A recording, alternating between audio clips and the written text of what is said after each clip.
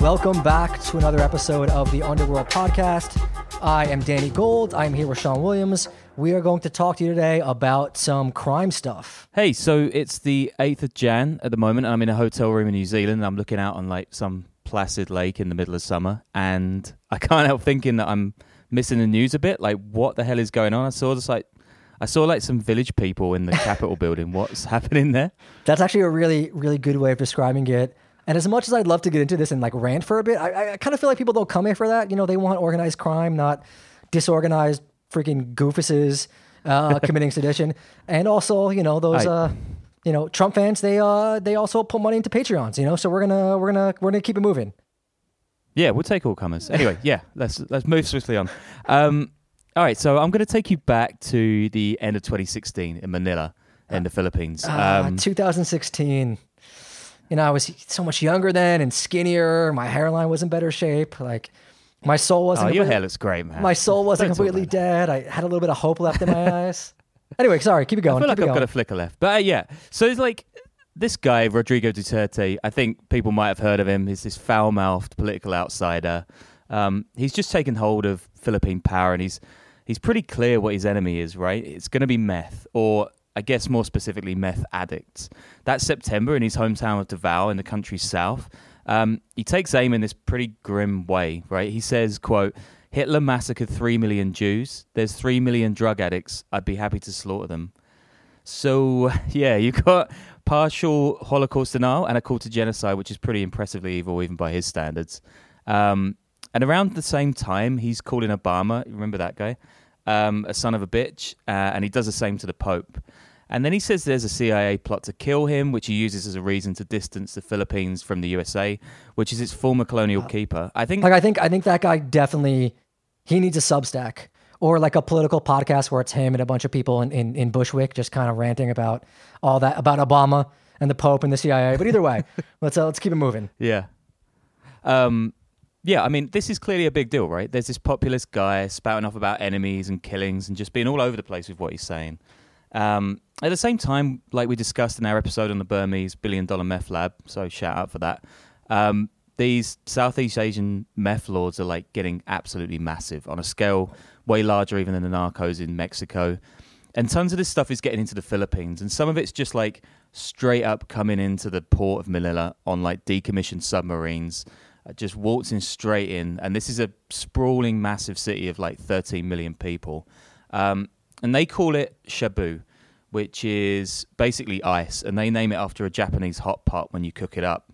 And it starts coming on the scene in the 90s when the big labs in Southeast Asia start pumping out ice alongside yaba pills, the meth and caffeine tablets that's still massive all over Asia. So wait, what's the difference between meth and yaba, shabu? Like, are these all the same thing? Are there kind of minor differences? Is it like red wine and white wine? Like, what are we talking about here? Well, I mean, isn't it the case that you can't even tell what red wine and white wine are if you close your eyes anyway? But like, I think like yaba is basically a pill that's just cut up with crap like caffeine and like any old stuff that they want to throw in the pill. And I think people either just like take it straight up or they boil it down and they shoot it. And ice is like pure meth. And that's about as much as my knowledge goes to. But yeah. Out of ice, shabu, and meth, which is your favorite to do?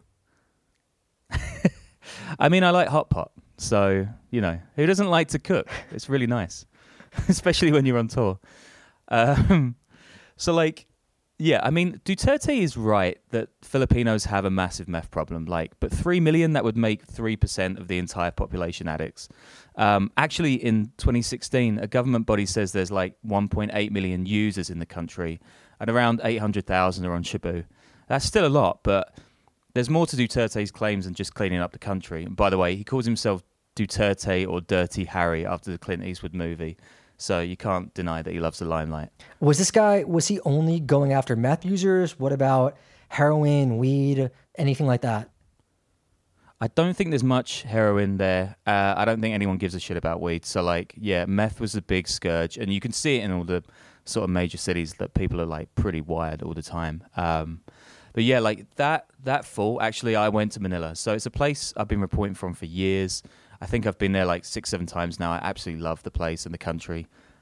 This particular year, 2016, is tough. I mean, Brexit, Trump, there's all kinds of like stuff going on all around the world, but Duterte has kind of fired the starting gun on this bloodbath, and I'm out there reporting on it. Our listeners might have heard some stuff about the Philippine drug war, and there's this thing called the night shift. Basically, it's heading down to the police station in Manila and waiting for a murder to get called in. I actually did that in San Salvador too. I think we were waiting with the coroner maybe, and it turns out a murder just happened 3 blocks away. And, we just walked over, and I imagine the Philippines is very similar. Yeah, pretty much. Yeah, I mean, like some nights around 2016 at that time, they're like 24 killings a night, which is absolutely crazy. And you're constantly hurtling around in flatbeds, searching for body bags and gunned up cars. Usually you start around 10 p.m. and the bodies start dropping around midnight, 1 a.m. It probably doesn't need saying, but this kind of stuff takes its toll. And I can't imagine what it's like following this stuff for a year, 2 years or so. I think there's a couple of good films that were made about reporters who do that too. Yeah. I think I've dropped a load in the reading list for the patrons as well. I've got a load of docos and feature stories that people can read. Anyway, so one night I'm in the station around 2:40 a.m. and my fixer gets a call. Some officer tells me there's a, quote, drug-related homicide, and a clique of us jumps up in this battered old van and speeds across the city, running reds and doing some pretty terrifying racing on the dead streets. At one point, my driver clutches this little rosary, which isn't a great sign, but that's about, half an hour later, we're in this slum in Caloocan, which is a sprawling, maze-like district where tons of the drug murders are taking place. Cinder blocks, corrugated roofs, tight alleys, guys sitting on plastic chairs, drinking cheap beer in the streets, kids running round, that kind of place. Thousands of them in the city. Manila's huge. Anyway, we jump out the van and we head to this small clearing, like a little square the size of half a tennis court. There's this big guy, shirtless, basketball shorts, high tops, face down. He's gone. Blood's still fresh and he's been shot 6 or so times. He's fallen down some concrete steps, shot from above, so you can kind of see exactly where the guy is running. I reckon he was dropped like less than an hour before we showed up. It's pretty fresh. And his blood's streaming down the alley. His black hair is matted. Brains all over the place. Big caliber thing. Got him, it looks like. There's a dog barking. Cops all round. And there's 2 women huddled on one side crying. And there's a news camera shoved in their faces.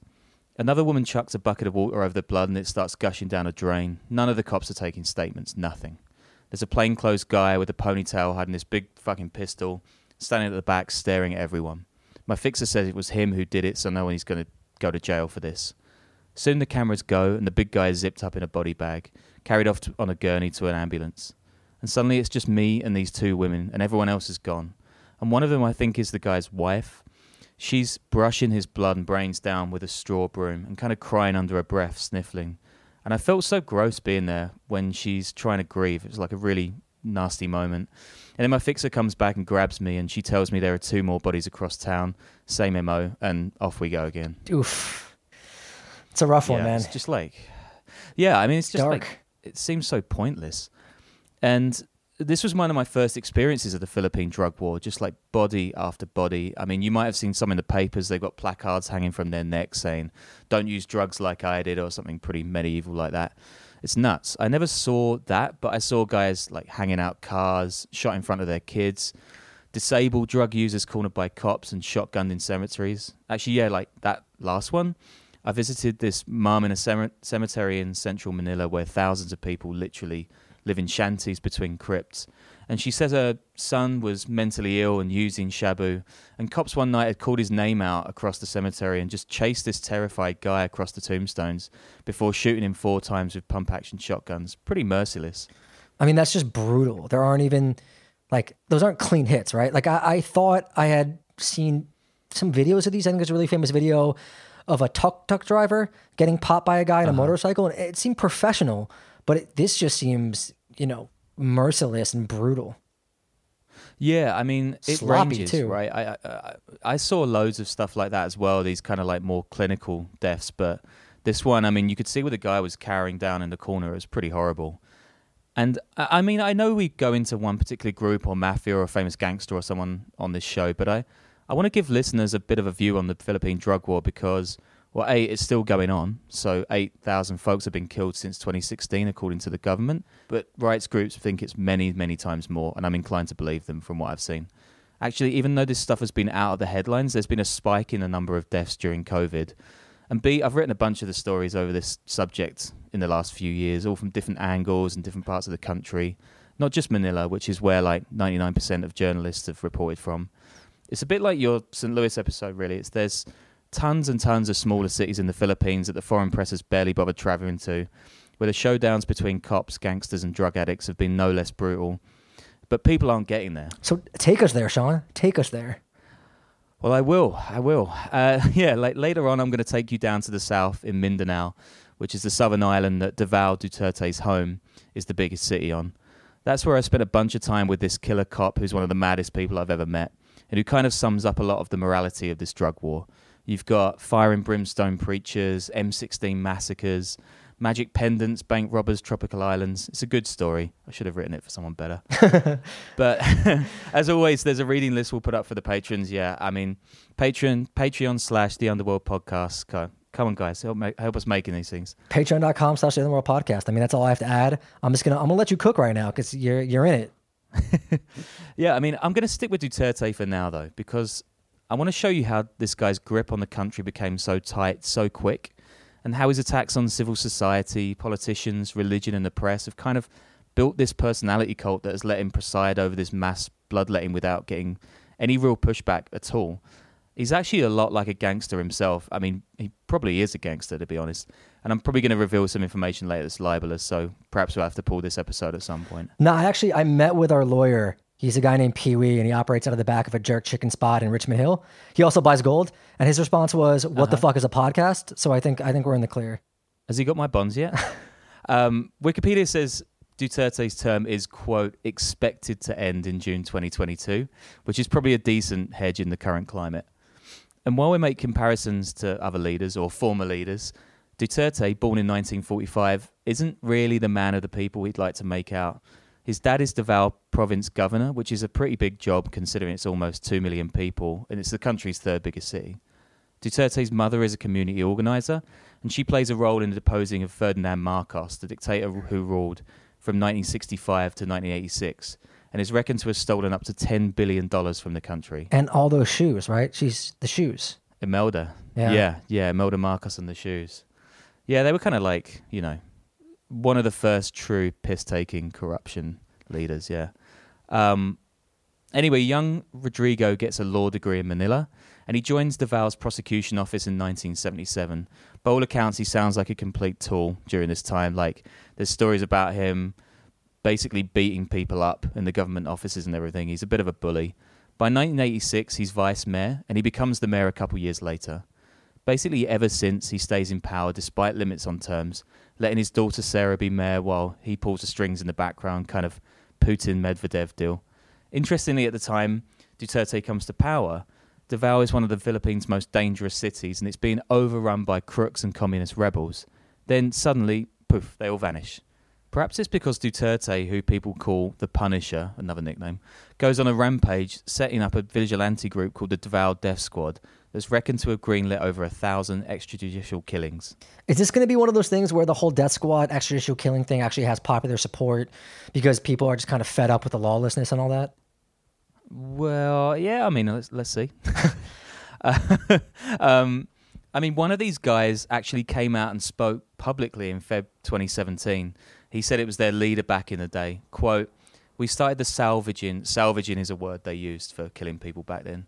We started the salvaging of people when Mayor Duterte first sat down as mayor in Davao City. The people we targeted are criminals and were into illegal drugs.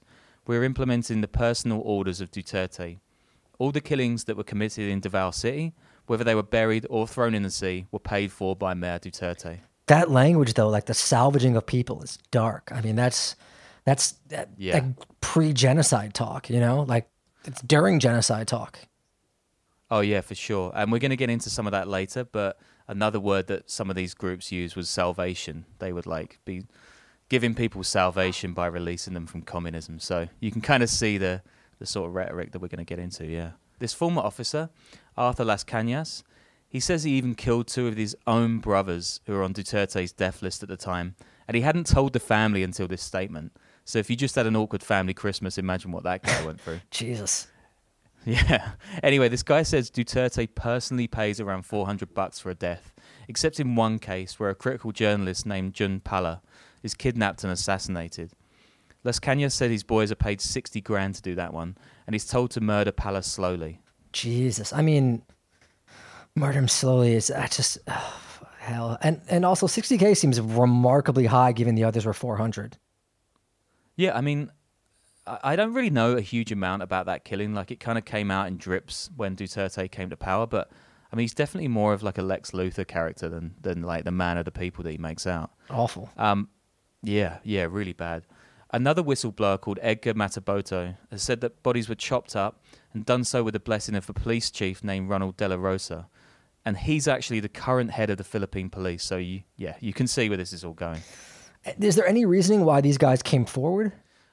I mean, it all came out like just after Duterte came to power. So you would suspect that like maybe some political rival had something to do with it. But I don't know, man. I mean, maybe they just like got a crisis of conscience, but if you're chopping up bodies and feeding them to crocodiles and stuff, then I don't know how much of a moral conscience you're going to have. And it all gets a bit weirder even. At the time, Duterte's reckoned to have shot a mayoral rival to death with an Uzi himself. He puts 2 magazines in the guy after the death squads injured him, and he fed one body to a crocodile, like I just mentioned, which is like super Bond villain. And he's even admitted to the BBC he killed, quote, around 3 men while mayor of Davao, which is a pretty strange turn of phrase. Wait, he just admitted that in an interview? Yeah. He says all this stuff way out in the open. Like, you can see his quotes are complete madness.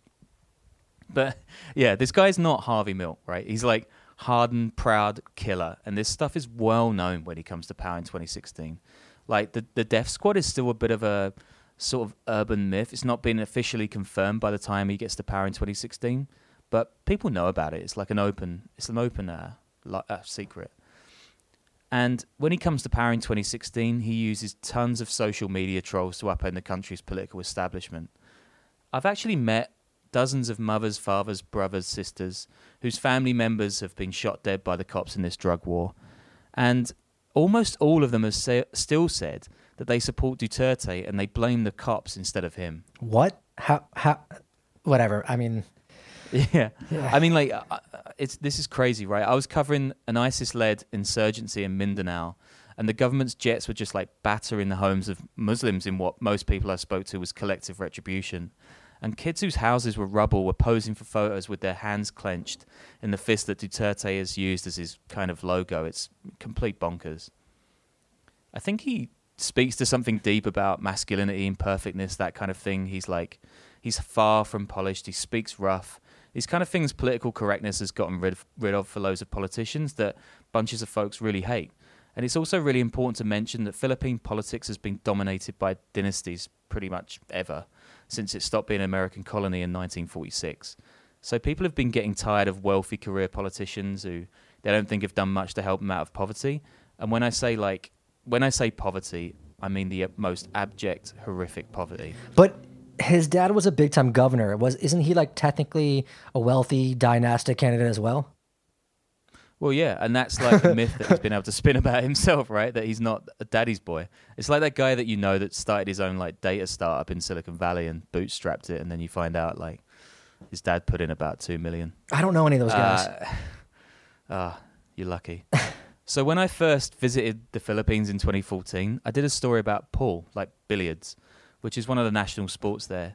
You get these hustlers who built pool tables out of driftwood and shit at a slum called Smoky Mountain, which is literally a giant pile of trash in Manila that people live on. And then they work their way up to playing tournaments and so on. I actually wrote that one for Vice years ago. Sorry, mate. If it was in the first half of 2016, it's okay, because technically I was still there. Actually, an editor lost the file and it didn't get published for nearly another year. Typical. So maybe it's a good story for you. Yeah. And when I was in this slum, which had been devastated in a massive tropical storm, people were living in plywood boxes that were like hanging off the bottom of a bridge that was going over a river with water so dirty it was actually black. And the water would rise and flood all these little hanging boxes I could barely get my fat ass into. And loads of these guys ate something called pag-pag, which is reconstituted bits of leftover food, like the leftovers of leftovers. You're like squishing chicken nuggets into a new chicken nugget. Anyway, you mix this with dirt cheap drug prices, police who can be bought, and a population with few hopes and lots of time in their hands, and no wonder so many Filipinos are taking to Cebu. I mean, that's just dark. And I hate to bring this up because it contributes nothing of any insight. But I remember hearing stories of a bar in downtown Manila that was staffed only by little people. And also just in general, how wild the nightlife is there, which I think is fertile ground for drugs like shabu and dealers in general. Yeah, I know the name of that place. Have you been? I've been. I walked out. I'm gonna hold my hands up and say I walked in, but I walked out after a few minutes. I think it's called the Knockout Bar or something. It's like little people boxing. It's fucking horrible. Sounds disturbing. Yeah, it is. It is. So here you've got this perfect storm for a bloodbath. A president who successfully convinced the people he's one of them, when really he's this rich kid lawmaker who's murdered people and got famous for running death squads. Then there's a colossal meth industry bubbling away just across the South China Sea in Burma and Southeast Asia. Again, check out our episode on that for a ton more info. And you've got this population held back by centuries of colonialism by Spain, then brutal Japanese invasions, American rule, and given almost nothing by dictators and shitty politicians who've raked it in from the top. It's perfect building blocks right there. Yeah. And Duterte quickly goes after the press.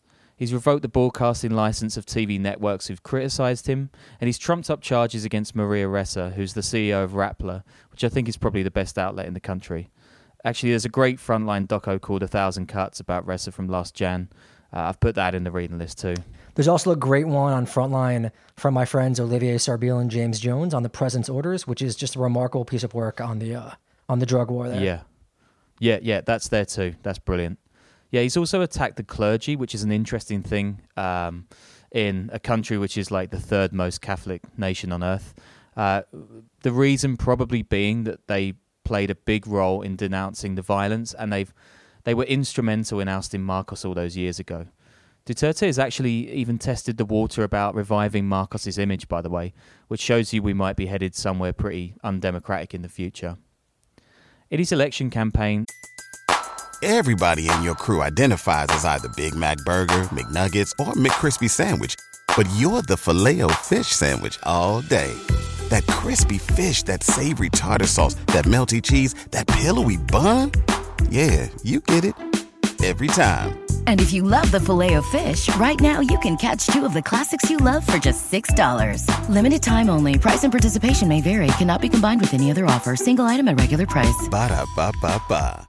Duterte even promises to kill 100,000 criminals in 6 months, and he wins in a landslide, right?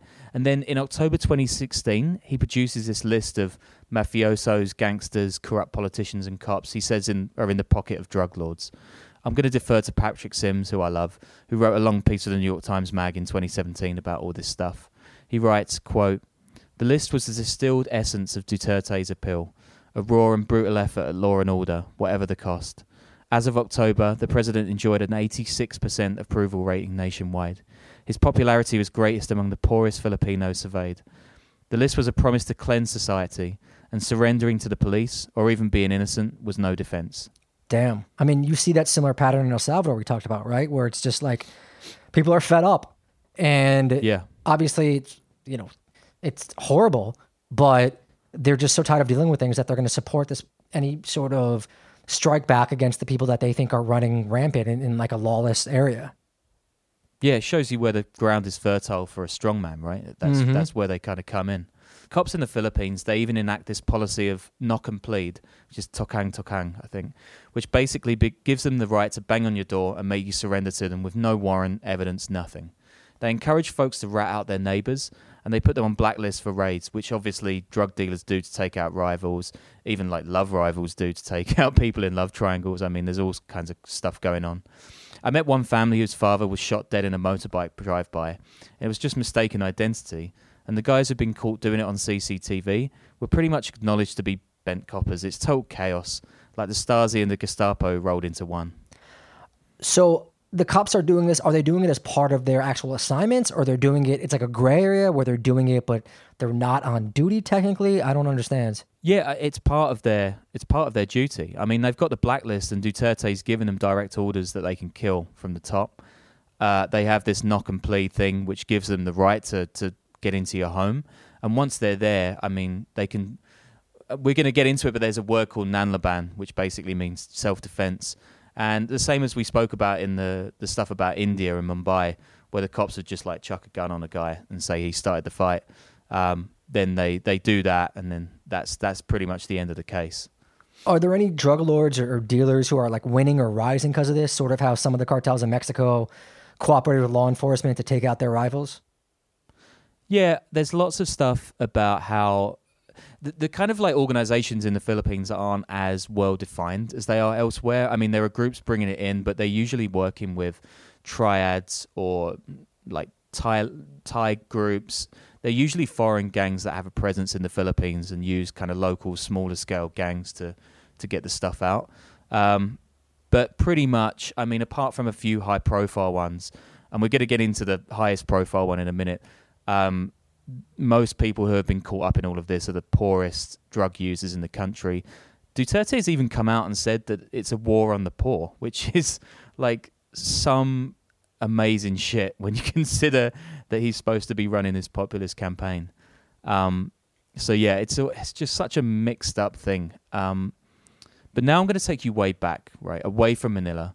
I'm going to take you to the start of a story I think sums up this whole mixed up morality play that the drug war has become.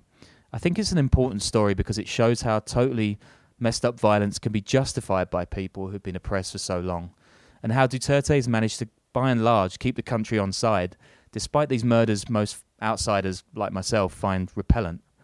It's a story that plays out in Mindanao, and I actually stumbled in it when I was in Marawi, the ISIS siege place. Me and my pal were stopping through this city called Ozamis. It had just crazy numbers of people addicted to meth. One rehab guy told me that half the city was getting high, and others pretty much backed him up. I wanted to ask about Mindanao, Marawi, and the whole ISIS thing. Like, can you give a little bit of background on that? Yeah, Mindanao is, I think, a quarter Muslim. Muslims in, and this is an island. There's basically three main parts of the Philippines. There's the north, where Manila is. There's the middle, where all the beautiful tropical islands are, and then south you've got this island kind of near Borneo, and it's for years it's been kind of a hotbed of Islamism in the southwest towards Indonesia. And there are groups like Abu Sayyaf that have like twinned up with ISIS in recent years. And in 2017, they attacked this city called Marawi, which is this kind of like historic Muslim city full of these beautiful, colourful minarets and stuff. And they just besieged the place. They overran it and they pledged allegiance to al-Baghdadi.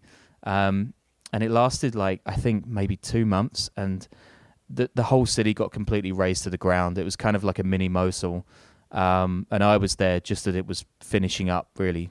It was just the kind of last throes of the kind of battle. But they were still dropping bombs on the area. They were still having gun battles. And it was pretty rough. I think all of the rebels were killed in the end. But yeah, it kind of summed up a lot of the hatred towards the government that a lot of Muslims who have been sidelined in the political process in the Philippines have felt for a long, long time. So I guess in the same way as we're talking about various drug cartels around the world, you know, the underlying currents of that, poverty, racism, these kind of issues, they're the same stuff that caused this insurgency. So yeah, we were there. We were kind of covering this battle, and we just were stopping through basically on our way back to, I think we were going to go to Davao actually in the end. And we just stopped in this city and it just seemed so weird. The whole place was like quiet, just as if a duel was going to happen in the middle of the street. Everyone were like, people were clearly high. The drugs were coming in off boats on the city's port. It used to be a Spanish colonial fort, and they were dished out in the fish market in town, just $1 or so a hit. A guy told me it was easier than buying pancakes. And when we arrived in 2017, the city has just taken on this right-wing Christian cop called Jovi Espinido, who's infamous for the killing of a drug kingpin in a separate city just months before. He's pretty much become the poster boy of the drug war at this point. And in 2018, I'm going to end up spending a week living with his family, which was pretty weird. But anyway, in 2017 Ozamis, there's one mafia. They're called the Parahinogs. These guys are absolutely loaded. The patriarch of the family, Reynaldo, is the city's mayor. His daughter, Nova Princess, he's swapped the role with her, kind of like the Putin Medvedev thing again, on a smaller scale. And she's like a mini Imelda Marcos. She's always flaunting like Gucci bags and heels and stuff online. But they're just strangling the city, this family. And everyone's kept on a leash. The cops are paid off. Guys with guns wait on every corner ready to administer jungle justice.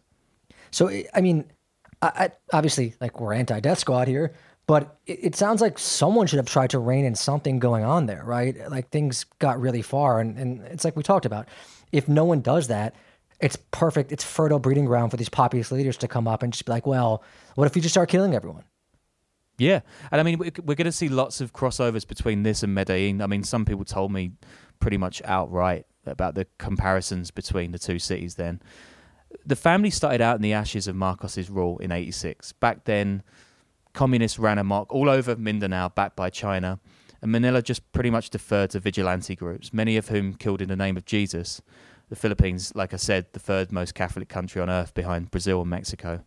One of these groups near Ozamis was called the Chop Chop, or Tad Tad, because it beheaded its victims. These groups are pretty grim.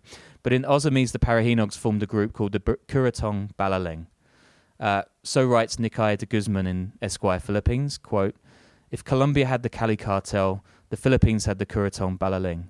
Based in Ozamis, the group has been accused of so many crimes that their name eventually became synonymous with Sindicato, the shadowy organised crime syndicates with tentacles in every part of the country." So Sindicato is essentially this stand-in phrase for any organised crime, which kind of shows you how disorganised really and not centralised the Philippines is for that stuff. Anyway, these guys, the KB, as most people know them, they come out of the vigilante movement and a group called the Botanical Youth Club, which is basically just a bunch of hoods heading out into the jungle and killing commies. Does botanical mean something different there? Like, that's a weird translation, or otherwise just like a terrible name for a scary gang. It's bad, right? I don't think it is. I think it's just because they're in the jungle and they maybe like allotments and gardening and shit. But soon these guys, they get their hands on M16s, RPGs, other goodies, and they make a thing of dragging their dead, or the victims, through Ozamis to show everyone what a dead rebel looks like. They rename themselves the Curatong Balaleng, which is this ancient bell villagers would use to warn off attacks. And basically at the start, the people loved them. They're heroes. Octavio, who's the father of the family at the time, the Parahinogs, he's known as a Robin Hood character, and he builds loads of projects across town. It sounds very much, even with the religious component, like the auto defenses in Mexico. Like, there's a lot of similarities there. Yeah, it's way like that, yeah. But unsurprisingly, the KB goes rogue over time. Octavio spreads his men across the region, and he gets pally with a young Rodrigo Duterte in Davao, who's got his own killers, of course, at the time. In 1988, the military tries to disband the KB, but they fail. In 1990, Octavio is shot dead at a cockfight, and his 3 sons take over. Wait, say more. He was, like, cockfight gone wrong, gambling? Like, what happened? As far as I understand, the cop shot him, but there's a bit of a grey area around that. People aren't sure whether some rival got him, but yeah, anyway, he's gone. And he gives his business to 3 boys. Ronaldo is portly, quiet. He's a bit of an academic in his youth, I think. He keeps watching Ozamis while his 2 brothers, Nato and Ricardo, go on a bank robbing spree across the Philippines throughout the 90s. But Ronaldo realizes that the real money's in drugs, and he ships tons of shabu on boats carrying rice, sugar, and cigarettes into Ozamis, and he makes it his headquarters. He does this alongside Taiwanese triads, according to reports, and the boats come in from Malaysia. The KB completely takes over Ozamis. Everyone pays them a tax like a pizzo in Sicily. In 1999, when a reporter asked Ronaldo how many people in the city are KB members, he replies, quote, "almost everybody." Ronaldo and Duterte are close friends, by the way. They set up these charity basketball matches together, and they hand over seafood as presents. I mean, if a politician handed me, like a solid, good quality, fresh shrimp cocktail, I'd be on his side too. Yeah, I think he was giving him mud crabs, which, if I recall, aren't that impressive, so I don't really know why they were such close friends. But anyway, around that time in the 90s, Jovi Espinido is climbing up the police ladder. He's made his name hunting down a career criminal called Denden Mojado. I love Filipino names. Shooting him and accomplices on his own with an M16 in a jungle clearing. Denden has escaped jail once before, and Espinido goes vigilante himself. When I spent time with him 3 years back, he told me of that moment, quote, "What kind of law is this in the Philippines? I will make a decision. I will get your life." It's just like one of those situations where in the 80s, there were only 2 VHS tapes available in English, and they were all Die Hard. So every person there seems to think they're like John McClane or some Bruce Willis character. I'm thinking more like Arnold Schwarzenegger pilot, like in the early 80s, broken English. I was so annoyed when he said that quote. I was like, take your life, take your life. For more information about Espinito, you should read my feature I did for a UK mag called Tortoise that I don't really get on with these days. And if anyone can't get it, I think it's behind a paywall these days, so I might stick a good draft on the Patreon too. Basically, he's this crazy, zealous Adventist who believes he's killing in God's name. Just this like absolute black and white version of morality. He's a master of Nanlaban, which is what the cops always cite when they shoot someone in the drug war. We still talk sometimes. He sends me Facebook posts about how women's skirts are too long, stuff like that. So you guys agree on a lot. I mean, you should take this guy for a weekend, like take him for a weekend in Berlin. He'd probably think he was in Sodom and Gomorrah and just like completely lose his mind and have a breakdown. He would love the sex clubs. Actually, the Kit Kat sounds like it could be a Filipino name as well. So yeah, I'll get him on board.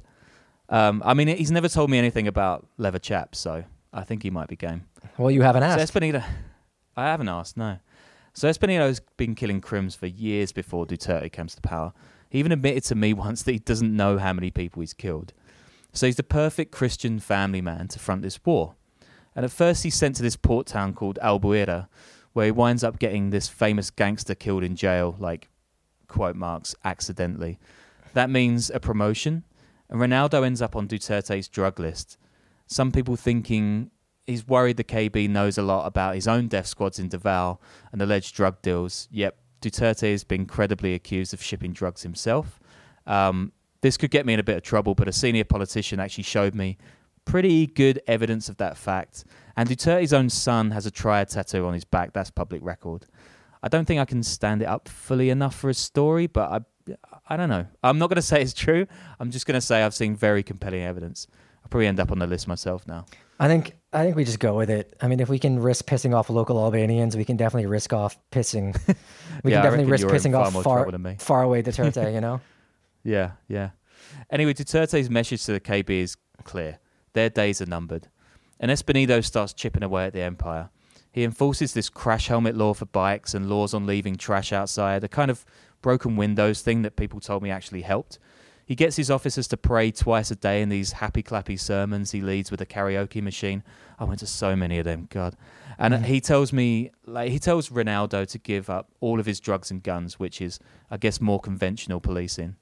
He says, quote, "You'll surrender all the illegal guns, and your vice mayor will surrender all your illegal drugs, and you will surrender all your corrupt men of Kuratong Balaling." So, wait, I mean, what are all these crusaders doing during the time ISIS is taking over parts of the Philippines? I would assume they would be pretty vicious when it comes down to going after those guys or wanting to take on the charge, like literally acting like crusaders. This is kind of a weird thing, right? These two things act in complete parallel. So the insurgency that's left to the military, and the kind of the Islamist issues on the island, they don't really ever cross over with the drug war, although there are talks that some of the insurgents and rebels use Shabu money to get some of their guns, which is, again, something you might see from the Taliban or Al-Qaeda. So, spoiler alert, Ronaldo does sweet FA about all this. What is it? FA?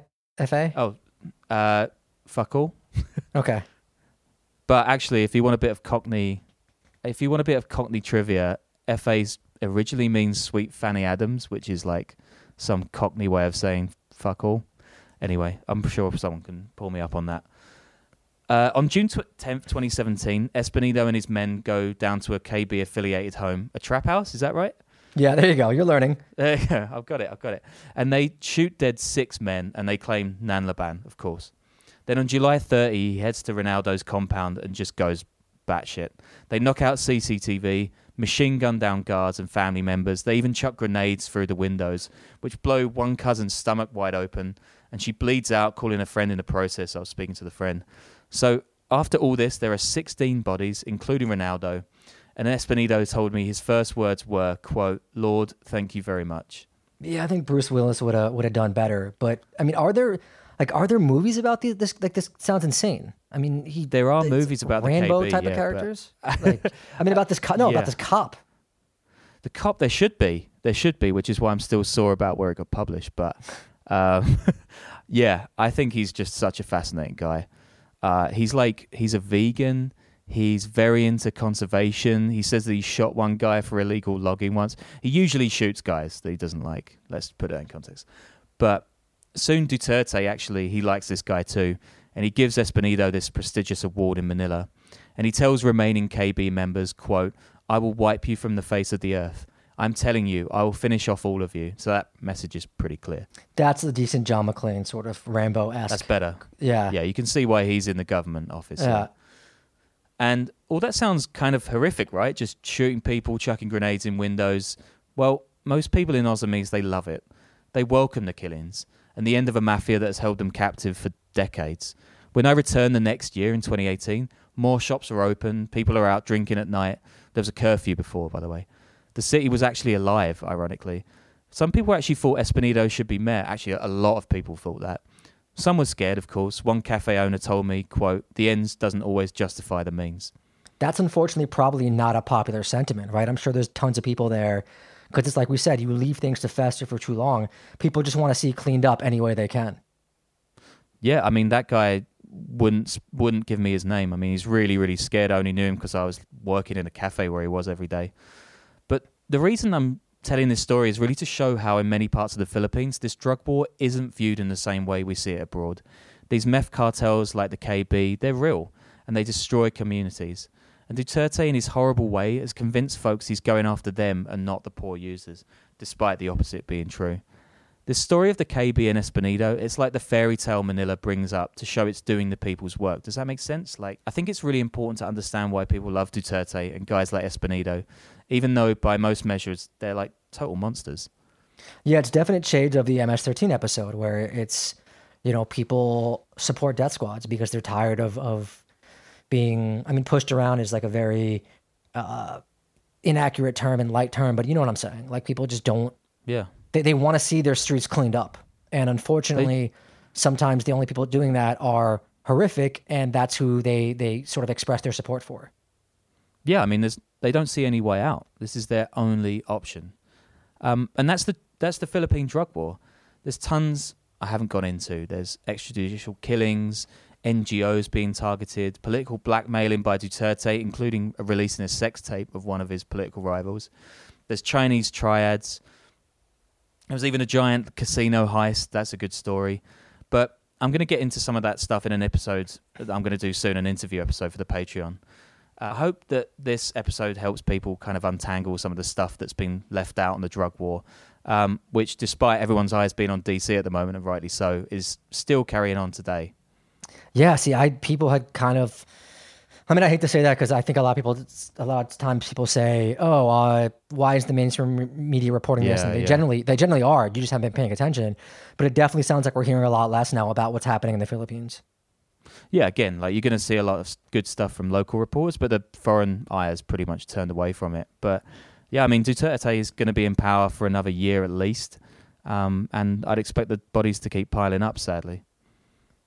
Damn. Thanks, man. And thank everyone else for tuning in. We really appreciate you guys supporting us, listening, downloading, and all that. Holler at us if you guys have anything you want to say, theunderworldpodcast@gmail.com. We are actually looking for advertisers now, so if you want to advertise anything too, definitely shoot us an email and let us know what's up. Later.